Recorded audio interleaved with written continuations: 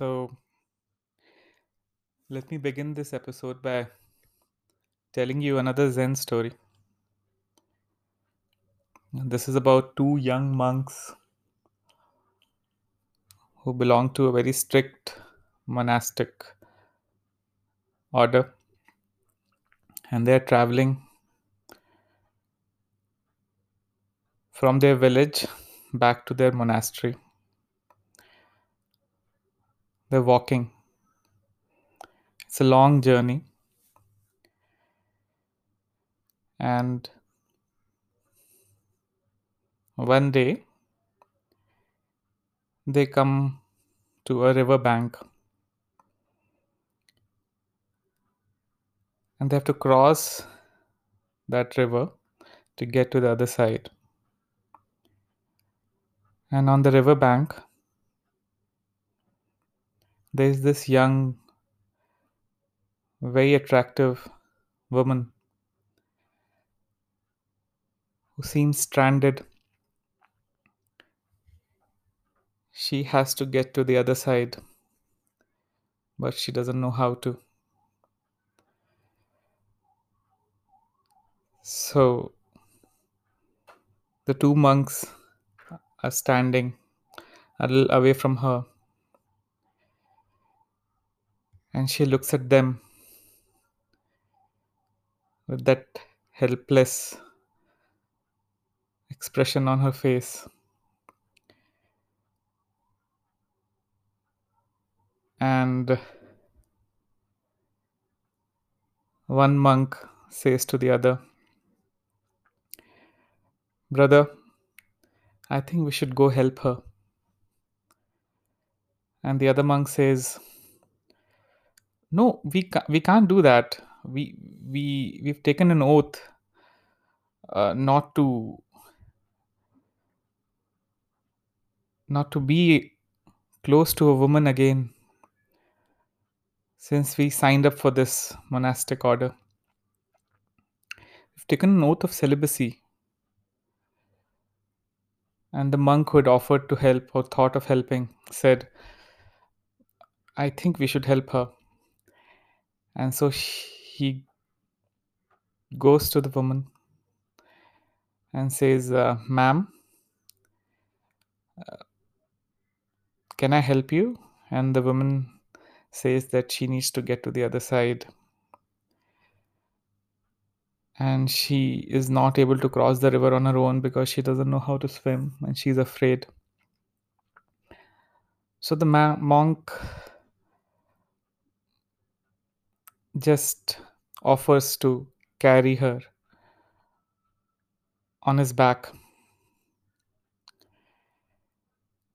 and she gets on his back, and the monk and the woman and the other monk, who is really skeptical about the whole thing, they start walking across the river. They wade through the shallow waters, and the other monk, who was strongly opposed to the idea of being around a woman and doing anything with a woman, is thinking, "Oh my, we've just gone ahead and broken the monastic oath. What will my masters say when I meet them at the monastery? How will I be able to face them? What will I tell them? When I left my village to become a monk, did I ever imagine there will come a day when something like this will happen? I had taken such a strict oath of celibacy, and this fellow monk has, by his rash actions, ruined everything for me and for himself." So, with these thoughts, he crosses the river. The monk who'd helped the lady gets to the other side, puts her down, and then the two monks are on their way. and the lady is on her way in another direction. So they walk and walk, the monks, they're walking, and half a day passes. And then they sit under a tree to get some rest.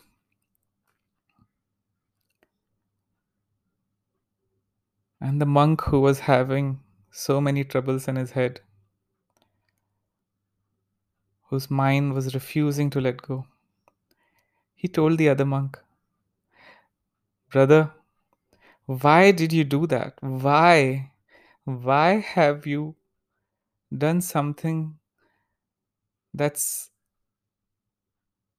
so wrong? Why did you carry the woman on your back? Why did you carry that young woman on your back?" And the other monk replies very quietly. He says, "Brother, I left that woman on the bank hours ago, but you're still carrying her with you now."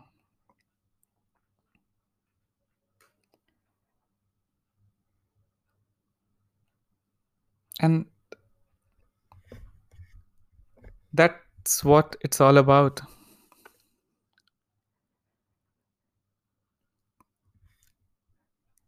Again, as I had talked about in the earlier episode, the troubled monk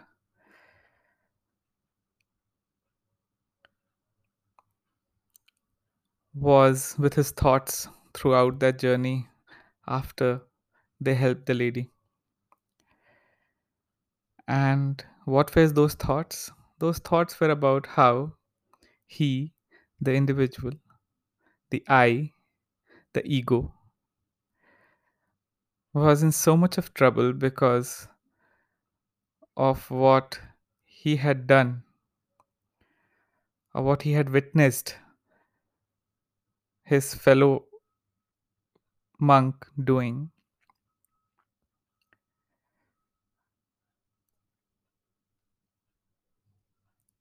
The mind was moving from the past to the future. Oh, I had left my village with such thoughts of purity, and now look what has happened. Or, oh my, what will my masters say to me when they find out about this? I can't lie to them. And all of this, there is this I, that's the primary thought. The thought that brings up all the other thoughts. And we never question the I. We never ask, what is this I? And why does it bother so much? Why does it cause so much of misery and so much of pain? And why can't this I be at peace?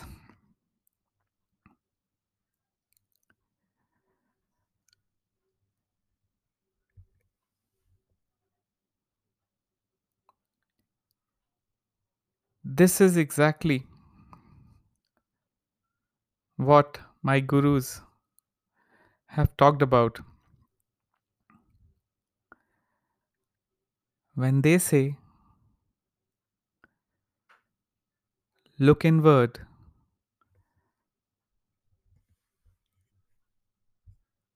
What they mean to say is, find out what this I is.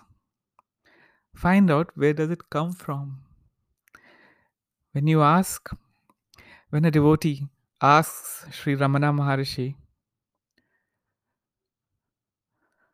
How can I be at peace? Why am I so troubled? His answer would be, first find out who is troubled. Who is this I that's troubled? And where does it come from? And what is the answer to this question? Who is this I? Who am I? And people usually answer this question saying, I'm so and so, and I live here, in this is my address, and this is where I work. This is what I do. These are my parents. This is my wife. These are my children. Your entire identity is based on where you live, what's your address, who are you related to. But the gurus say you're looking in the wrong direction. You're looking outward, and that is the I in relationship with the world, in relation to the world, the I and the other. Because everything that you see around you, you feel with your senses, is the other. And the gurus say, don't look outside, don't look outward, but go inward instead. But that sounds so vague, right? How do I go inward?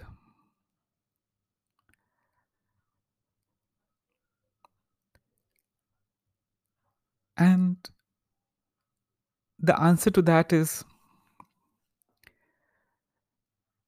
you need to slowly decode the meaning of this individual I. Some call it the ego, some call it the I, some call it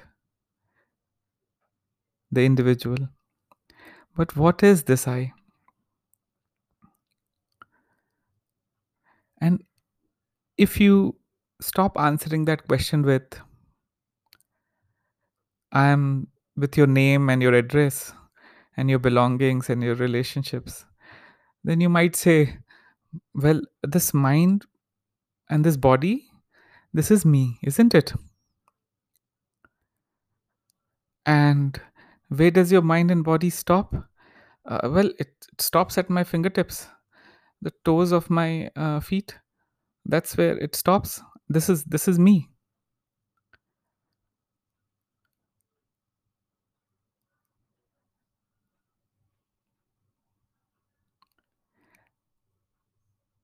Isn't that interesting?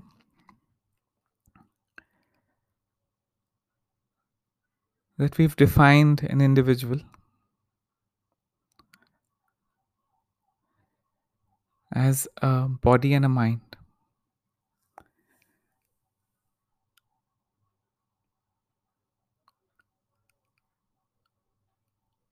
But is that really true?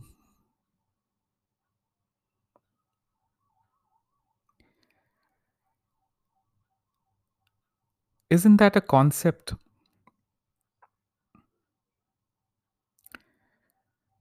And like all concepts, it's subject to interpretation.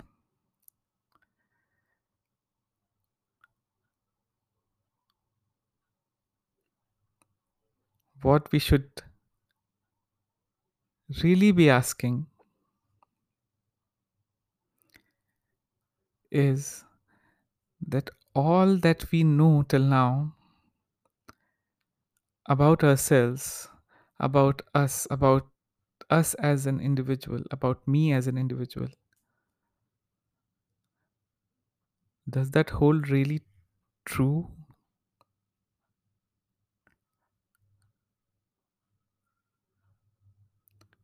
And that's where modern science and genetics comes to our help.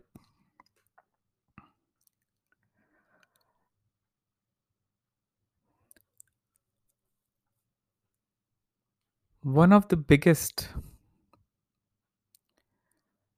arguments in favor of this eye, this body mind organism that calls itself the eye, is that it does. It is the doer. It acts, it has free will, it can think on its own, it can act on its own, it makes choices, it makes decisions, it moves, it breathes. But is I really the doer? Are you really doing things?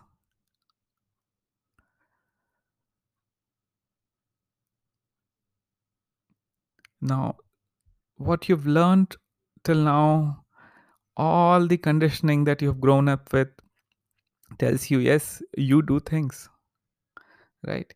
You are the one who's studying, you are the one who's working, you are the one who's cooking, you are the one who's walking and sleeping. And then the distinctions start coming in. So, what are the things that are in your control? I can make choices, I can pick what I want to eat, and I can pick where I would like to go and what I'd like to do. But maybe I can't influence how food gets digested in me. I can't influence at what time do I go to sleep. I can't influence a lot of things that are not in my control, including what's happening inside of me and what's happening externally. But there are a set of things that are in the eye's control.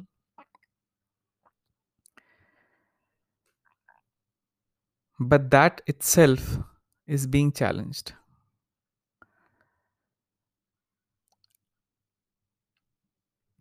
by the findings of modern science. And that is something which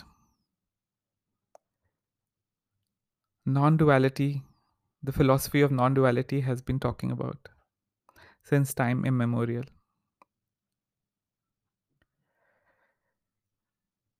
So let's explore what this doership or I do is all about and whether it holds true or not in the next episode. Thank you for listening in.